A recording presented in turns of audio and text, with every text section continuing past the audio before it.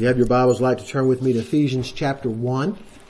Certainly good to be here today and to be with you, and trust the Lord would bless us to examine and some of parts of God's Word. We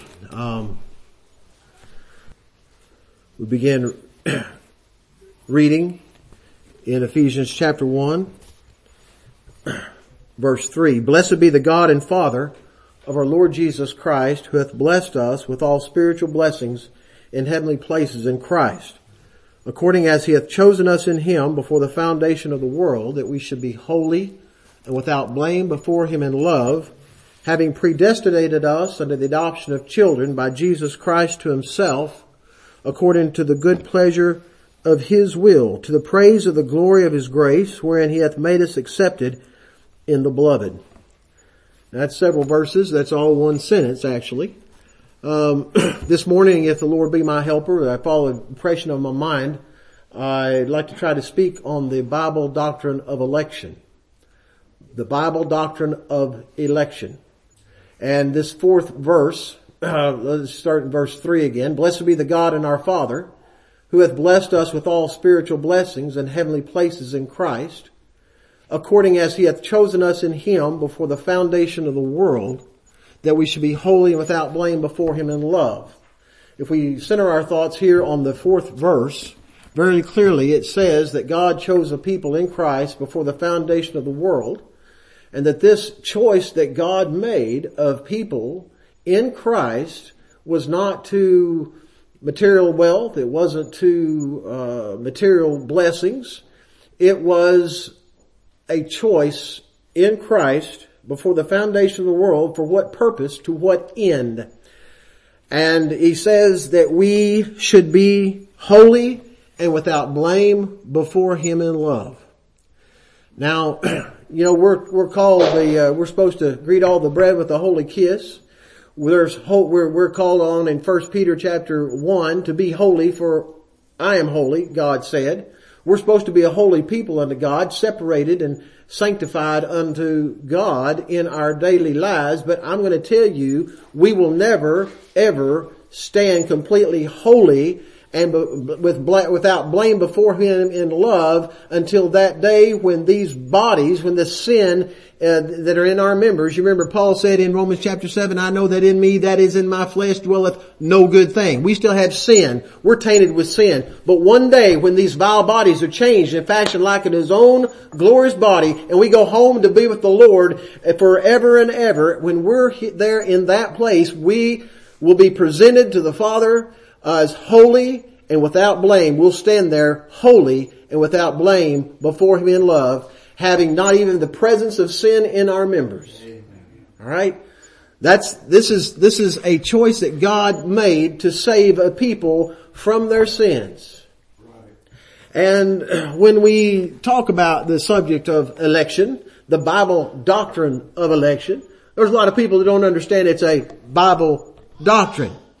I was heard from a man one time. He preached several years for our people. He went to a seminary, man's schools, and he noticed some of these Bible passages which spoke of election and the sovereignty of God and the choice that God made. Ephesians chapter 1. He noticed Romans chapter 9 talking about God's sovereign choice, that he'll have mercy upon whom he'll have mercy. He'll have compassion upon whom he'll have compassion.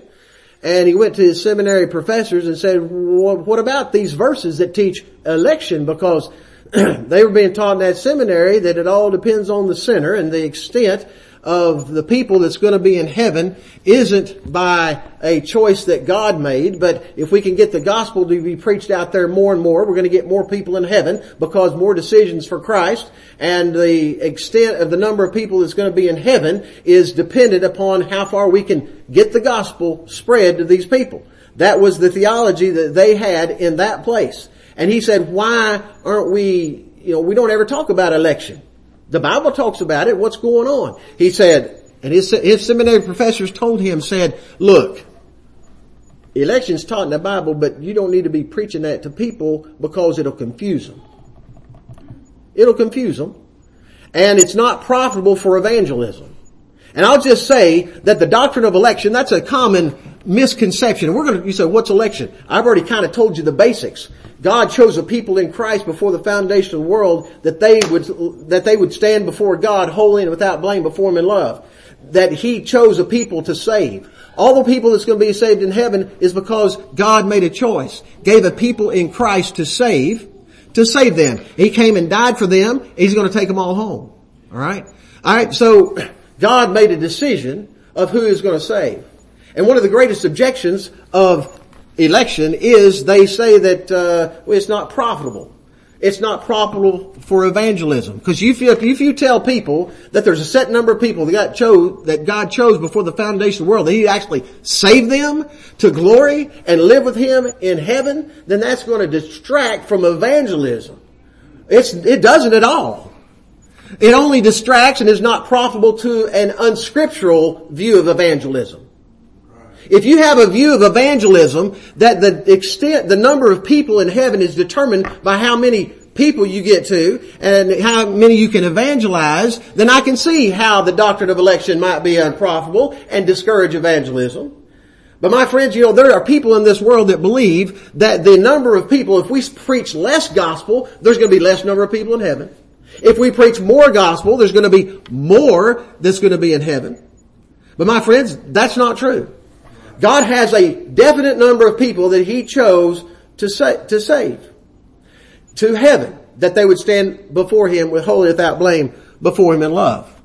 But that seminary professor says you don't preach, that's just something for us theologians to talk about among ourselves. Don't preach that to people.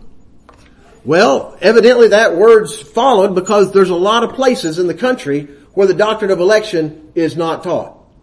People out in the pews, they have no clue. I've told this story before. I'll tell it again because I think about it. Back several years ago when I was working at A&M, and I was in a lab and had a young lady there, and we would talk religion. They say, well, what does your church believe about this? Well, we talk about it a little bit. What does your church believe about that? Talk about it a little while. Finally I said, well, what does your church believe about election? And she said, well, we're really not Republicans or Democrats. We just evaluate the person and make our vote. She had no clue that there was a Bible doctrine of election taught in the Bible. But there is. A lot of people say it's not profitable to preach.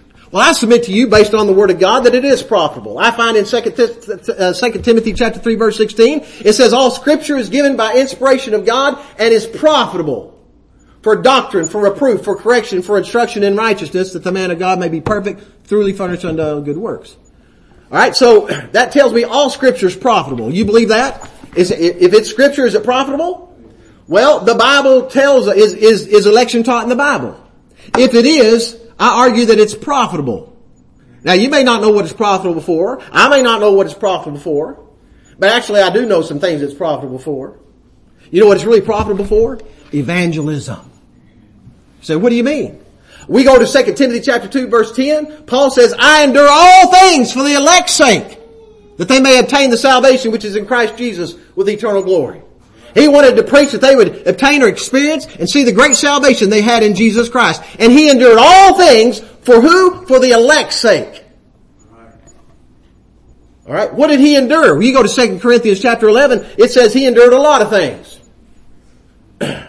He endured prison, hunger, thirst, cold. 5 times of the Jews, He was beaten with 40 stripes, save one. 195 stripes went across Him. He endured a lot of things. 3 times He was beaten with rods. 3 times He was shipwrecked. Once He was stoned, left for dead. Well, He endured all those things. Well, what did He endure all those things? Because He knew He got a people out there and God sent Him to go preach to the people. Who? I endure all things for the elect's sake. I'm going to tell you, if there's no such thing as the elect's sake, then He has suffered all those things for nobody. Alright? He endured all those afflictions for nobody. He says, I endure all these things for the elect's sake, you see. And I find you say, and I'm kind of, I'll just go ahead and tell you. So, 1 Corinthians chapter 9. The Lord Jesus Christ encouraged The doctrine of election is profitable for evangelism. Here's another example. Not only was Paul enduring all things because he knew God had an elect people out there that he's supposed to get the gospel to preach to. I find over in Acts chapter 18, we find that the apostle Paul was at a wicked city called Corinth. And evidently he was kind of fearful of going and preaching because the Lord Jesus Christ appeared to him in a vision. And he says over there in Acts chapter 18, I think about verse 9 and 10, "Then spake the Lord to Paul in the night by a vision, Be not afraid, but speak, and hold not thy peace. Go ahead and preach. For I am with thee, and no man shall set on thee to hurt thee. Why? For I have much people in this city." You go ahead and preach the gospel. You go evangelize this place. You go preach the word. Why? Because I've got a people out here in this city. There's some of my people in this city. He says, go ahead and preach. No man shall set on thee to hurt thee, for I have much people in this city.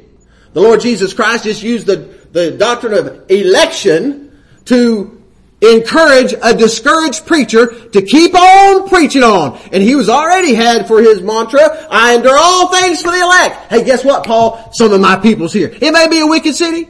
You might be fearful that they're going to stone you and leave you for dead, but guess what? I've got a lot of my people here. You go ahead and preach.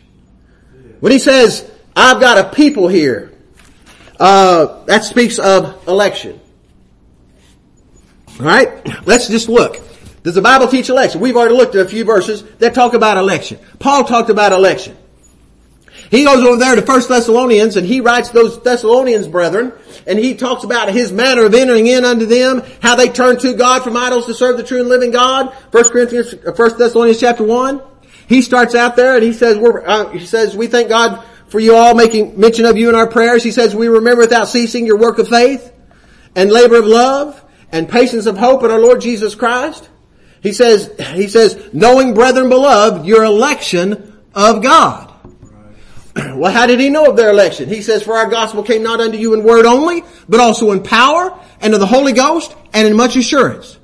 See, they became followers of the Lord. You know the best evidence to know of elect people is they start following the Lord. They start following the Lord. These people turn from idols to serve the true and living God and to wait for His Son from heaven, which raised Him from the dead. That's verse 10 of that first chapter. Alright? He says, I know, brethren beloved, your election of God. How do you know that? Because when I preached the gospel, it didn't just come in word only. But it came in power and the Holy Ghost and in much assurance. And you became followers of the Lord. That's the best evidence of election right there. People that are elect don't have a big neon E burned in their forehead or a brand. You don't know who the elect are. You don't know. And a lot of times people have a problem with election that God chose a people before the foundation of the world to save because they say, well, what if I love the Lord and believe in the Lord, but He didn't choose me? Well, if you love the Lord and believe in the Lord, He did choose you. You just made the circle too shallow. You say, here's all mankind and God made a little circle here, and what if you're outside the circle? Well, if you love the Lord, you just drew the circle too short because you're included in it. Because if you hadn't been chosen in Christ before the foundation of the world, you would not love the Lord your God. Alright? There are no evidences of non-election. There can be some evidences of someone not born of the Spirit of God. But there are no evidences of non-election. Because until it's revealed, it's a secret with God. You be assured, though, that you would never know the Lord, you'd never love the Lord, never follow the Lord, except God had set His love upon you in the beginning. And we'll maybe look at that in a minute. Let's just look. The Apostle Paul spoke of the elect. He says, I know, brethren beloved, your election of God. I endure all things for the elect's sake. He says over in Titus chapter 1, verse 1 and 2, Paul, a servant of God and an apostle of Jesus Christ, according to the faith of God's elect. There's the word elect again. And if there's no such thing as God's elect, there's no such thing as the faith of God's elect. Might as well erase that out of the Bible. No such thing as the faith of God's elect if there's no God's elect. But there is God's elect.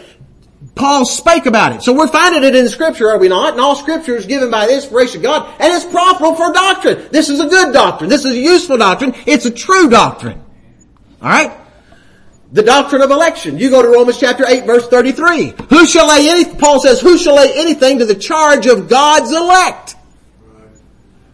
It is God that justifieth. There he talked about God's elect.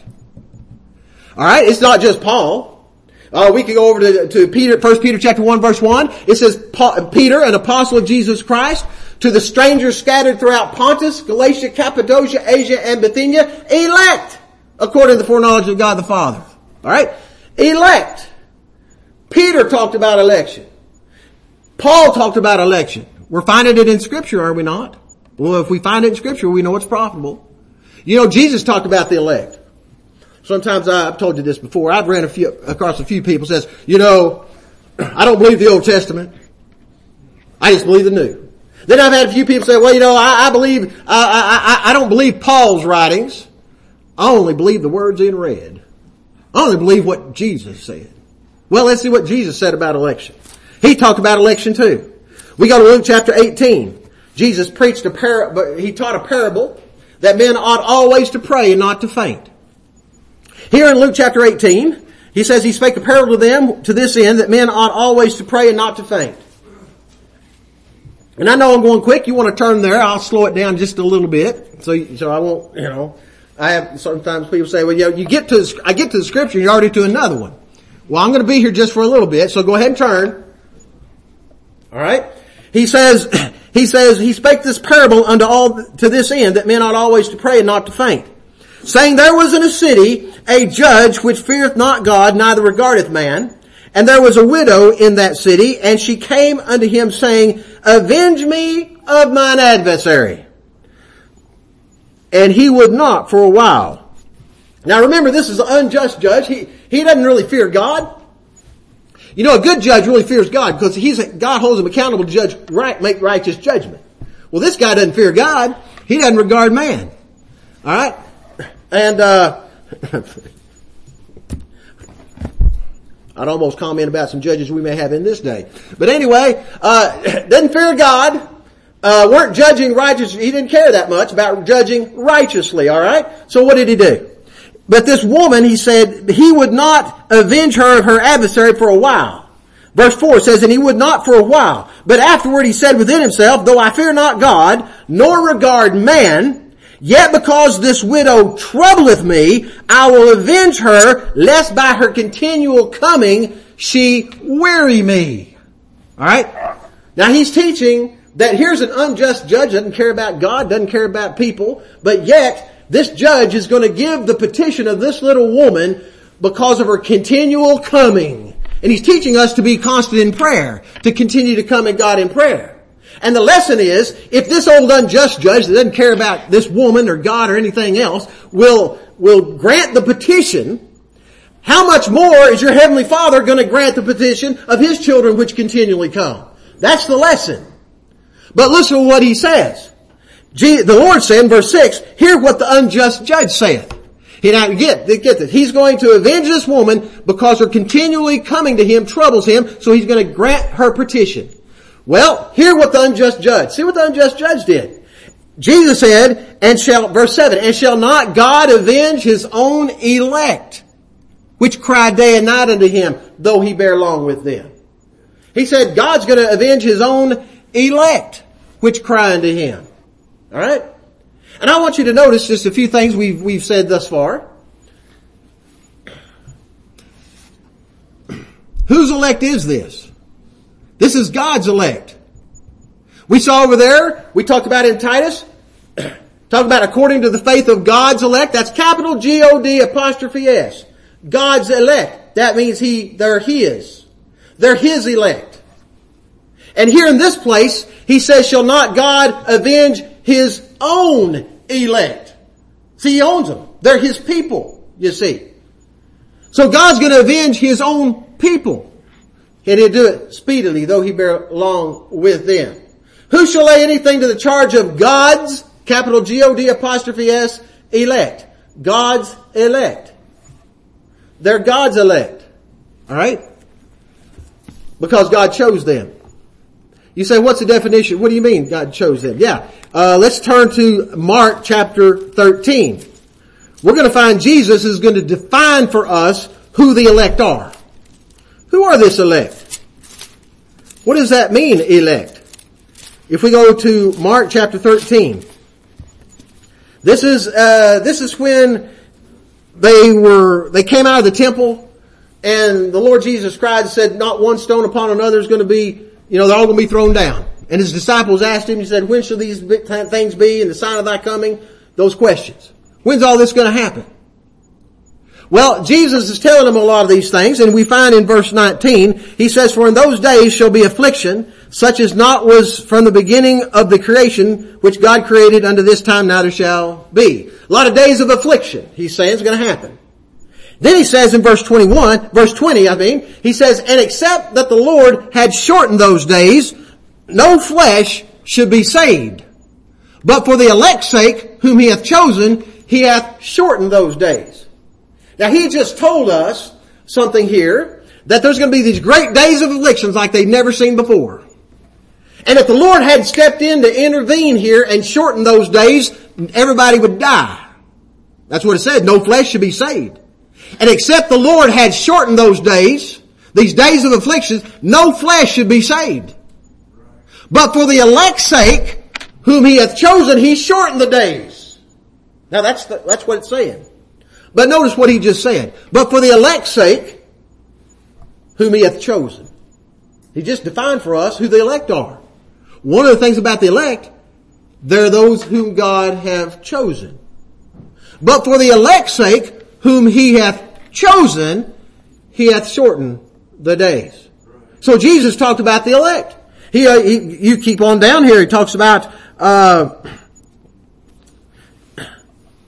verse 22 says, for false Christs and false prophets shall rise and shall show signs and wonders to seduce, if it were possible, even the elect.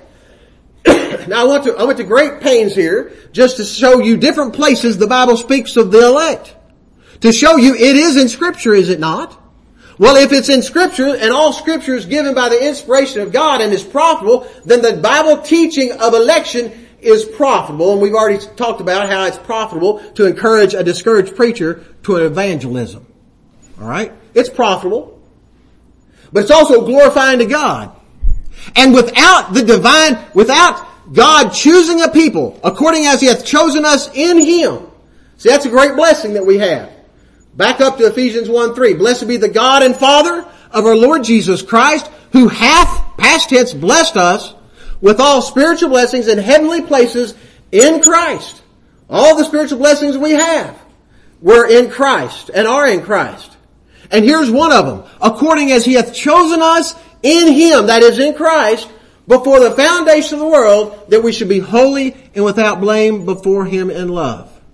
If God had never made a decision to save a people, he would never sent the Lord Jesus Christ in the world to save this people, and we'd never be saved. Not be saved. If God hadn't determined before to save a people, he wouldn't have saved the people. Alright? Some people have a problem with predestination. You old Baptists believe in predestination. Elder Lemuel Potter was a primitive Baptist up in the Illinois area. In his autobiography, he talked about he was on a train going to a preaching meeting, and this lady found out he was an old Baptist preacher and said, you those folks believe in predestination. He said, well, I'm sure you believe in predestination too. Oh, no, I don't. He said, well, when you go into the kitchen to bake a cake, do you determine beforehand you're going to go bake a cake before you bake it? She said, well, yeah. So you determined beforehand what you were going to do? Yeah. Well, that's what God did. God determined beforehand who he was going to save and whom he would give Christ. But let's look. Let's keep going. We find that when we study the Bible doctrine of election, it's not just, the word elect's not the only thing you need to study. Because the elect are not only called God's elect, but they're also called his people. His people. And I find over in Matthew 1:21, The angel came to Joseph, said, fear not to take unto thee Mary thy wife, for that which is conceived in her is of the Holy Ghost. And thou shalt bring forth a son, and thou shalt call his name Jesus, for he shall save his people from their sins. That's another word for the elect, are his people. You see, his people. They're his people. They belong to him because the Father gave a people to him, but they're referred to as his people. In Isaiah chapter 53, in this prophetic chapter concerning the Lord Jesus Christ and his death, this is the chapter that the eunuch was reading over there in the book of Acts, where he asked, does he speak of himself or some other man? And Philip got in there and he preached Jesus unto him out of the 53rd chapter of Isaiah. And the 53rd chapter of Isaiah verse 8 says about the Lord, and prophetically about the Lord Jesus Christ, says he was taken from prison and from judgment, and who shall declare his generation? For he was cut off, that means died. He was cut off out of the land of the living. For the transgression of my people was he stricken. My people. He was stricken for my people, you see. So God has a people. The 100th Psalm, say in verse 3, it says, know ye that the Lord, and we actually sang a hymn, the 100th Psalm. Did y'all realize that? We were singing the 100th Psalm in one of those Psalms. He says, know ye that the Lord, verse 3 says, know ye that the Lord, he is God. We are his people and the sheep of his pasture. That says we're his people. See, God has a people that are his. And if you look in Psalms 95 verse 7, it says, for he is our Lord, and we are the men of his pasture and the sheep in his hand. Alright? One verse says we're his people and the sheep of his pasture. The other one says we're men in his pasture and the sheep in his hand. You say, well, what do you mean about this sheep? Well, that's another term for the elect, or his sheep. His sheep. The Lord is the good shepherd. He says in John chapter 11, John chapter 10 verse 11, he says, I am the good shepherd giveth his life for the sheep. The sheep. Well, I thought we read in Isaiah 53 verse 8, it says, for the transgression of my people was he stricken. Well, my people and my sheep are all the same. Amen. So we can read where he's talking about his sheep. Those are his people. And that's why in the judgment at the last day that Christ gives us a picture of in Matthew chapter 25 verse 31, we find sheep on the right hand. He says all nations are going to be gathered. When the Son of Man shall come in his glory, and all the holy angels with him, then shall he set upon the throne of his glory, and all nations shall be gathered unto him. And he shall separate them one from another, as a shepherd divideth his sheep from the goats. Those are his people on the right hand. Alright? Those are his people, his sheep. Jesus said in John chapter 10 verse 11 again, he says, I am the good shepherd giveth his life for the sheep. Verse 15 says, he layeth down his life for the sheep. He gave his life, he laid down his life for the sheep. He was cut off out of the land of the living. For the transgression of my people was he stricken. Which actually teaches limited atonement also, does it not? He died and laid down his life for the sheep. See, salvation isn't that hard to understand. When we understand, I mean, people complicate it. Christ chose a people in Christ. The Father gave him, people were chosen in Christ before the foundation of the world. Okay? They're called his people, his sheep. Christ laid down his life for the sheep. For the transgression of my people, he was cut off. And you find them all there at the end, where all the sheep are on the right hand side, and hear the words, come ye blessed of my Father, inherit the kingdom prepared for you from the foundation of the world. The same ones that were chosen in Christ before the foundation of the world are the same ones for whom Christ died, and it's the same ones he gives eternal life to, and it's the same ones that's going to be on the right hand that enter into the joy of the Lord. He came to save a people from their sins. Why was he named Jesus? That means Savior. For he shall save his people from their sins. So they're called the elect, they're called his people, they're called the sheep. But do you know why they're his people? Jesus said he shall save his people. That's Christ's people. Christ has a people. The only reason he has a people is because the Father in covenant before the foundation of the world gave him a people.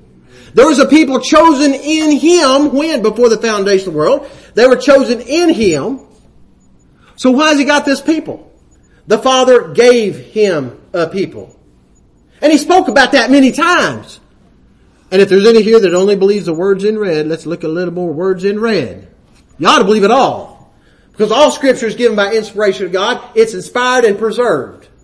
But here we find the words of Jesus in John chapter 6, about verse 37. He says, all that the Father giveth me. You want to know why the Son has a people? Because the Father gave him a people. All that the Father giveth me shall come to me, and he that cometh to me I will no wise cast out. He goes to verse 39, he says, and this is the will of the Father which hath sent me, that of all which he hath given me, there's the second, given me, shall come to me. All that the Father giveth me, I shall lose nothing, but shall raise it up again at the last day. All that the Father giveth me. Go with me to John chapter 17. We're going to find Jesus says, the Father gave me some people. Alright? John chapter 17, verse 1, 2, and 3, Jesus lifted up his eyes unto heaven, said, Father, the hour is come, glorify thy Son, that thy Son may also glorify thee. Verse 2. What does he say in John 17, verse 2? He says, Father, the hour is come, glorify thy Son, that thy Son may also glorify thee. As thou hast given him power over all flesh, that he should give eternal life to as many as thou hast given him. I'm going to tell you what, he just told the population of heaven right there. Y'all listening? You say, you mean he tells us how many people is going to be in heaven? How many people is going to have eternal life? He certainly does. He doesn't give you the raw number. Alright? That number is described as many as the stars of the heaven for multitude or sand by the seashore. That's how it's described. But here's how it's described here. He says, thou hast given him power over all flesh. The Father gave the Son power over all flesh, that the Son of God would do what? Give eternal life to who? To who? To as many as thou hast given him. He's speaking in the third person here. You gave a people to the Son. Thou hast given him power, that is the Son. Power over all flesh, that he should give eternal life to as many as thou hast given him. You know who those are that God gave him? John chapter 10 talks about the sheep. I know my sheep. I give unto them an eternal life, and they shall never perish. All the people for whom Christ received from the Father to give eternal life to, do you think he's going to fail to do that? He's never failed to do that. Alright? He's not going to fail to give eternal life to a one of them. And anybody that is given eternal life, I'm going to tell you what, it's a sheep, because God only gives it to sheep. Christ only gives eternal life to sheep. There are those in the Bible that talks about a goat. God doesn't give eternal life to goats. He gives them to sheep. But you know what? Those goats are perfectly happy. Because they are wicked. The wicked we find in Psalms 10:4 says the wicked through the pride of his countenance will not seek after God. You know what the wicked, what they have a heart of? Go look in Job 21 verse 14. It says, wherefore the wicked say unto God, depart from me, I desire not the knowledge of thy ways. I don't desire the knowledge of thy ways. They don't desire God. They don't love God or the things of God. It only takes, anybody to love God, it takes a work of grace in their heart to change, to know God. Jeremiah 24 verse 7 says, I'll give them a heart to know me, that I am the Lord. And no one is ever going to know that he's actually the Lord that reigns unless God gives you a heart to know him. Alright? God has a people because the Father gave Christ a people. You said, well, you made an emphasis a while ago about God's elect. You said they were God's. That is the Father given to the Son. So are they the sons or are they the fathers? They're both. Drop down in John chapter 17. Jesus just talked about those that the Father had given him. He says, verse 9, he says, I pray for them. He says, I pray not for the world. I pray not for the world, but for those which thou hast given me. See, he gave him a people out of the world. He says, I don't pray for the world. I pray for them which thou hast given me. He says, for they are thine. The Son's talking to the Father. For they are thine. But look in verse 10. He says, and mine are thine. And thine are mine. See, we're the Lord's. I mean, there's only one God. There's three that bear record in heaven. The Father, the Son, Holy Ghost. All right? The Holy Ghost. But we belong to the Father, we belong to the Son. And I would say we belong to the Holy Ghost because the Holy Ghost is God. All right? But in this covenant of grace, God, the Father, gave Christ a people to give eternal life to. And He'll give them to every one of them. Right. Now, at this juncture, I want to look at a few things about election. I want to look and see that it's eternal, it's personal, it's unconditional on our part. Because a lot of people have, even though the theologians up in the seminary says don't preach this to the common people, they have their own ideas of election, and we'll talk about a little bit of those. Because sometimes it takes some sifting through. Because if a person's going to believe the Bible, he's going to see elections taught in the Bible, he's got to say something about it. Okay? And we'll look at a few things like that, but let me just say this.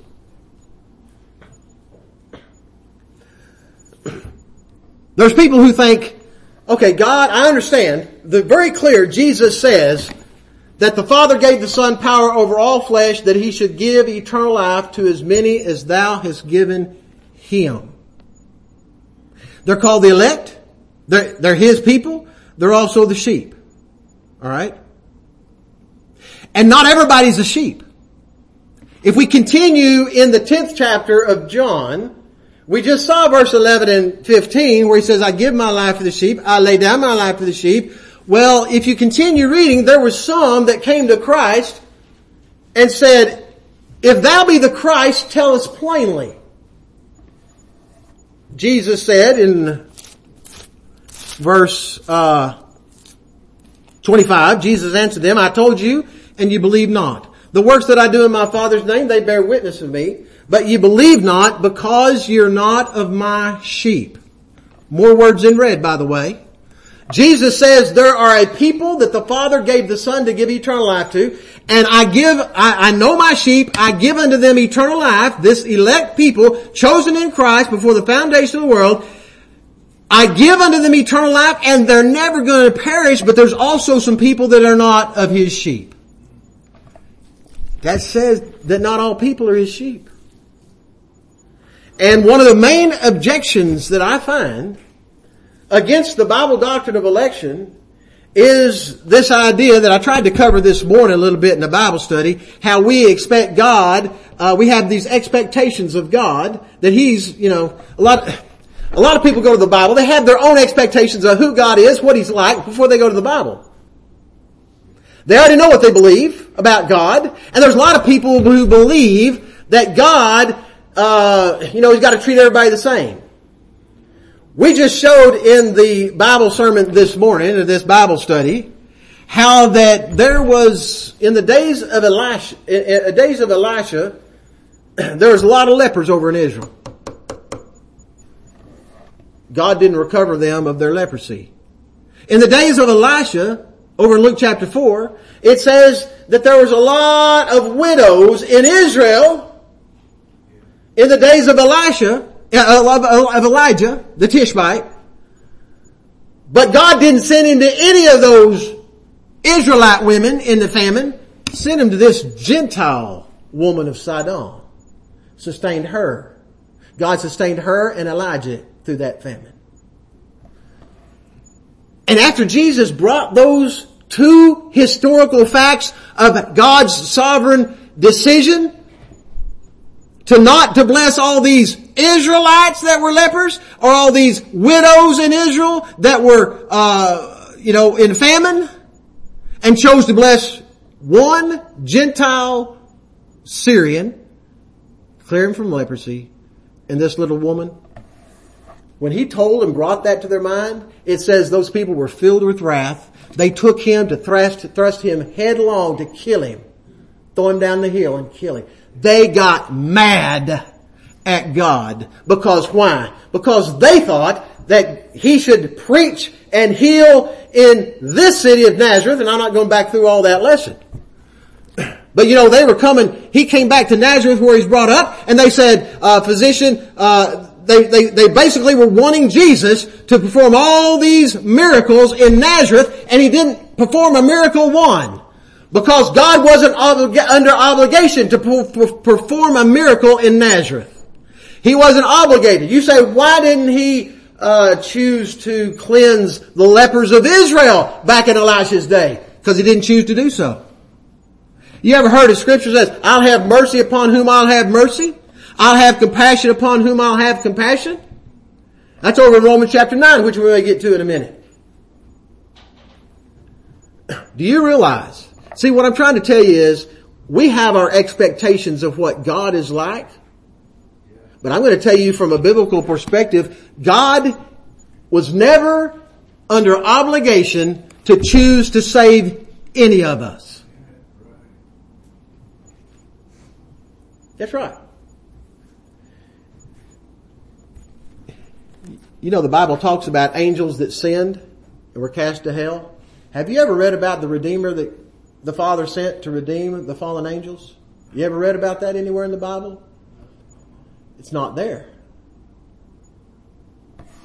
Evidently, he let them go their own way.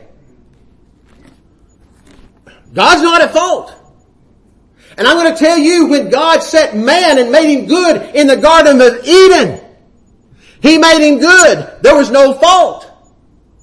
But through disobedience, he broke the law of God, and he plunged all mankind, wherefore by one man's sin, death entered into the world, and death by sin. Romans 5:12. We became sinners in Adam.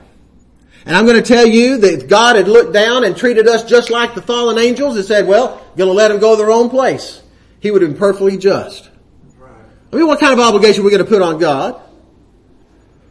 Job 33 verse 13 says, why dost thou strive with him? For he answereth none of his matters. God is a sovereign God. And if he chooses to have mercy upon a little Gentile woman in the days of Elijah and sustain her through a famine, how can you complain against that? Because God's God and you're not. I mean, if anybody doesn't like how God's doing stuff and his will, just become a God yourself and have your own world if you can do it. Then you can play God and be your own God with your own ideas of what God is. We must bow our knee to what God's Word reveals to us of what God is. And I'm going to tell you what, it makes grace more like grace and mercy when we see that God was not under obligation to save any one of us. Not a one of us. But my friends, he looked down and he saw fallen man. And he chose to save the people out of it. Those that aren't saved out of it, they don't have love for God. They're enmity against God. They say, depart from us, I desire not the knowledge of thy ways. They could care less about God and the things of God, because that's how we are by nature. You know how we are by nature, because we all got nature in us, right? We want to do things whatever we want to do, how we want to do them. We don't want anybody being a God over us, right? That's how we are. Everybody's got a little bit of that, right? The flesh lusts against the spirit, spirit's against the flesh. All right? But let's see what the Bible says about election. What about this election? A people were chosen in Christ before the foundation of the world. And this people was given to Christ. Given to Christ. This is the will of the Father which has sent me, that all which he hath given me I should lose nothing. I'm going to raise him up out of the dead.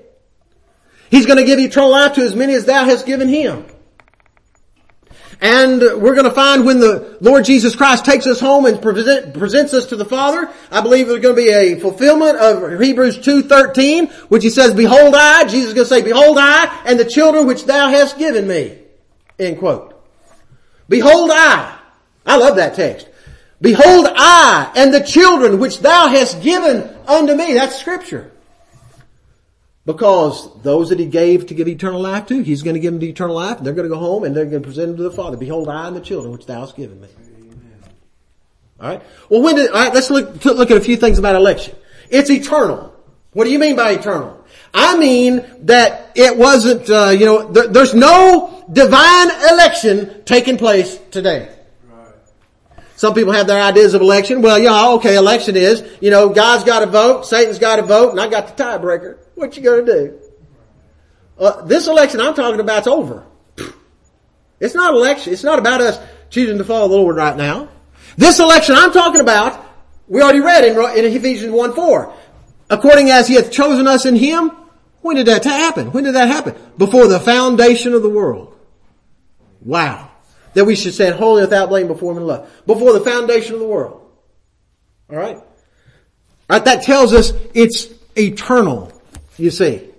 I find over in 2 Timothy chapter 1, about verse 9 and 10, it talks about how that God, that he hath saved us and called us with a holy calling, not according to our works. It's talking about the new birth. Do you know what the new birth is based upon? The purpose and grace that was given us in Christ before the foundation of the world. Who hath saved us and called us with a holy calling, not according to our works, but according to his own purpose and grace, which we had in Christ Jesus, with purpose and grace that was given us in Christ Jesus before the foundation of the world. So there was purpose and grace in the covenant of grace. That the Father gave the Son a people to save. And there was purpose and grace given those people in Christ before the foundation of the world. Alright? And not only that, there was purpose and grace, but there was a place prepared for them from the foundation of the world. Go with me back over to Matthew chapter 25. Those on the right hand, which are the sheep, that the Father gave the Son to save. Behold, I am the children which thou hast given me. He gave him a people to give eternal life to. They're all going to be on the right hand side because Christ died for them. He laid down his life for the sheep. He gave his life for the sheep. He gives his sheep eternal life. That's why they're on the right hand side. And he's going to look to those on the right hand side and say, come ye blessed of my Father, inherit the kingdom prepared for you from the foundation of the world. See, there was a kingdom prepared for them from the foundation of the world. There was purpose and grace given them before the foundation of the world. They were chosen in Christ before the foundation of the world. And also, my friends, their names were written in the Lamb's Book of Life from the foundation of the world. Go with me to Revelation chapter 17, verse 8. You can look at 13:8 too. It talks about some that's going to be worshiping this beast, whose names were not written in the Lamb's Book of Life. Go to 17:8. It talks about some who are going to be wandering after the beast. You know that beast? And it says, whose names were not written in the Lamb's, in the Book of Life from the foundation of the world. That tells me some people's names were written in the Lamb's Book of Life from the foundation of the world. I remember over there, reading over there in Luke chapter 10, where Jesus sent out the 70 and to preach and to heal. And, they came back all joyful and say, even the spirits are subject unto us through thy name. You know what Jesus said about verse 9 or 10? He said, don't rejoice because the spirits are subject to your name, subject to you through my name, but rather rejoice because your names are written in heaven. Yes. Names are written in heaven. Alright? And that brings us to the next thing. Not only is it eternal that there was names written in the Lamb's Book of Life from the foundation of the world. There are people chosen in Christ before the foundation of the world. Grace and purpose given us in Christ before the foundation of the world. And also a place prepared for them from the foundation of the world. God chose to save a people and he gave his purpose and grace and all these things. Alright? But not only was it eternal, this choice was in eternity past before the foundation of the world. God did some things. And he singled you out and placed his love upon you. And if you want to understand what it is, go to Deuteronomy chapter 7 sometimes, and you'll find how that God chose to bless the nation Israel to be a special nation above all other nations of the earth. He says that God set his love on them. Right. You know why God chose a people in Christ before the foundation of the world? It's because he loved them. He loved them. And he chose to set his love upon unlovable people. And if you think you're so lovable, if anybody out there thinks you're so lovable, you're probably not in the best state of mind that you should be in. Because, my friends, we're all as an unclean thing. David says, I'm a worm and no man. There's one place that says we're less than nothing. How do you see yourself? Well, God saw some things in you and He set His love upon you. But there's nothing good. He set His love upon us and He chose us. Before you, there's people here that's married and unmarried. But before you did or before you do marry somebody, are you going to marry them and decide to start loving them later? You're going to choose them? You're going to choose your mate based on, just some happenstance and then you decide to love her later? Love him later? No. I'll tell you what, love's the moving cause that God chose us to redeem a people from their sins, to live with Him in glory. Alright? And it's a personal thing. God didn't just look down and say, you know what, I'm going to decide I'm just going to, round up a bunch of folks. No, He had individual people in mind. That's what I mean when I say election is not only eternal, before a choice made in Christ before the foundation of the world, but my friends, it's personal. In other words, God singled you out as a person. And He chose you. If you love the Lord today, and you understand anything about Jesus Christ and what He's done for you, for your sins, I'm going to tell you what, He chose you in Christ before the foundation of the world. And my friends, if He had not chosen you, we sing a song here sometimes. We sung it here. If He had not chosen me, I had not chosen Him. Something to that effect. Alright? Well, that's true. See, our salvation began in eternity past. I didn't say we were saved in eternity. A lot of people, say, oh, you believe in election, you believe that you're saved in eternity. No, we aren't saved in eternity. We come into this world born sinners, my friends. And we're all by nature the children of wrath, just like anybody else. Until such a time God comes and calls us and saves us with a holy calling. It's not according to our works, but according to His own purpose and grace that was given us in Christ before the foundation of the world. But my friends, if there was not purpose and grace given us in Christ before the foundation of the world, He'd never save us. He'd never be born of the Spirit of God. Because, my friends, none would have eternal life. None's going to have eternal life. Remember, don't forget John 17. Thou hast given Him power. The Father gave Christ power over all flesh that He should give eternal life to who? To as many as Thou hast given Him. God chose a people, gave them to Christ to die for, and to give eternal life to them. And those are the same sheep on the right hand that hear the words, come ye blessed of my Father, inherit the kingdom prepared for you from the foundation of the world. But my friends, it's personal. We already said their names were written in the Lamb's Book of Life. How much more personal can you get than your name? He says over there in John 10:3, He says, I know my sheep. I call them all by name. Can you get any more personal than that? He had you in mind. And when Christ was on the cross, He had you in mind because He was bearing your sins in His own body on the tree of the cross.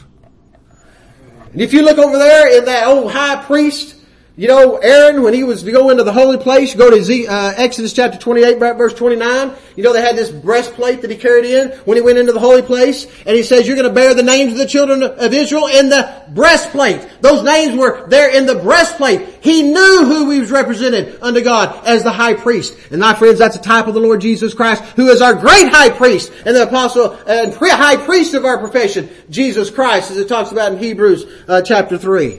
Consider the apostle and high priest of our profession, Jesus Christ. And my friends, He was not only the priest, He was the sacrifice. And he put away sin by the sacrifice of Himself. But He was a great high priest after the order of Melchizedek.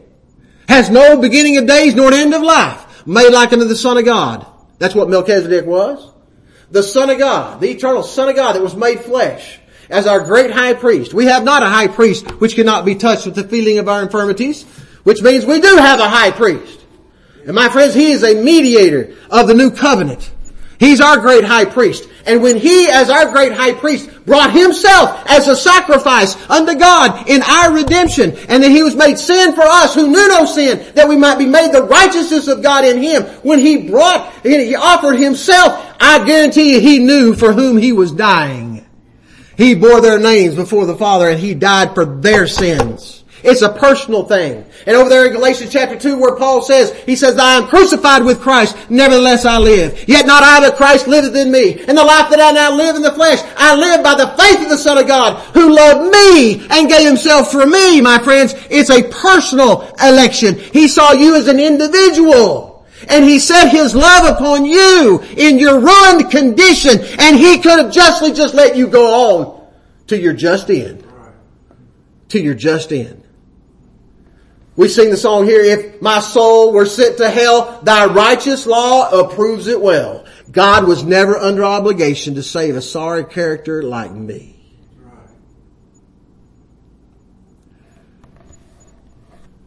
But for some unknown reason, other than the love of God, God chose to have mercy. And he set his love. And he gave a people to the Son of God to save. All right? It's personal. All right? It's also unconditional. What do you mean by unconditional? See, some people have the idea, okay, you got to say something about election, right? It's in the Bible, right? I mean, I've been speaking for about 55 minutes and we've been talking about election, his people, right? His sheep. It's in the Bible, right? Hopefully nobody go away not knowing that election is taught in the Bible, whether you understand it or not. Hopefully you understand a few things. It's eternal, a choice made before the foundation of the world, and it's personal, but it's also unconditional on our part. All right? But some people look at election this way. Okay, you got me. I mean, he says he chose the people in Christ before the foundation of the world. I got to give you that. That's what the Bible says, right? Yeah. And it's a personal thing, right? I mean, there's names written in the Lamb's Book of Life from the foundation of the world. So he chose the people. It's personal. It's eternal. But I got to figure it out.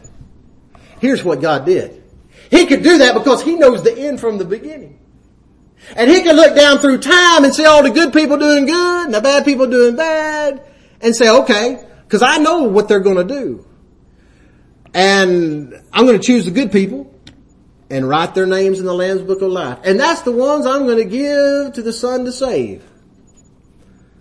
Well, that's a conditional election based on God's foreknowledge. That's not the election the Bible teaches. It wasn't based upon God looking down and see all the good folks doing good and bad people doing bad.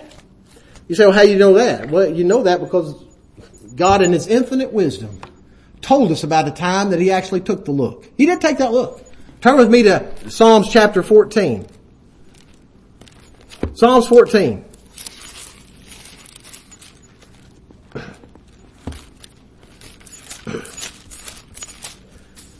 And you'll find the same thing in Psalms 53. He tells us about exactly the same thing in Psalms 53, mostly word for word. And I'll just say this. If it's in the book one time, if God put it in his book one time, it's important. But if he put it in your book 2 times, he's trying to get your attention. Okay? He's getting our attention. This is found in Psalms 14 and also Psalms 53. We're going to read just Psalms 14. The fool has said in his heart, there is no God. They are corrupt. They have done abominable works. There is none that doeth good. The Lord looked down from heaven upon the children of men to see if there were any that did understand and seek God. Yes, my friends, he took the look.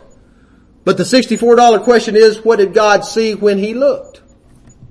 Did he see the good people doing good? The bad people doing bad? Some believing, some not. Some seeking after the Lord, and some not. Decide to choose those that was believing, doing good, seeking the Lord, understanding the Lord, all these things. Did he do it through a foresight of their doings?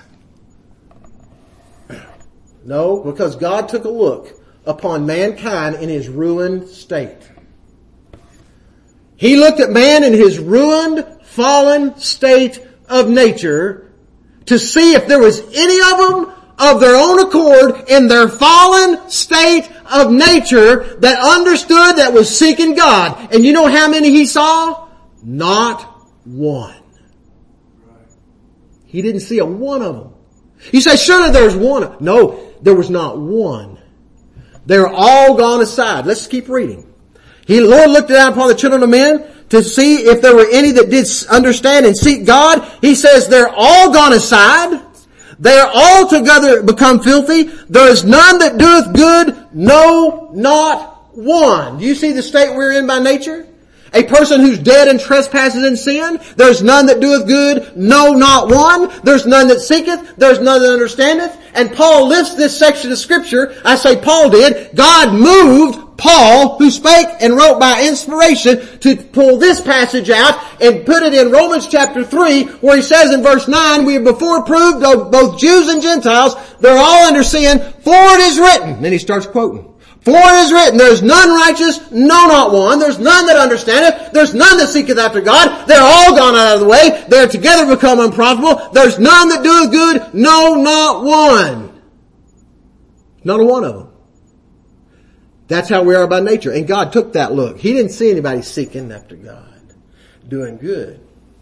So that's not doing good. God looking down and seeing people doing good is not the basis of His choosing them, because when He looked, there was none good. They were all gone astray.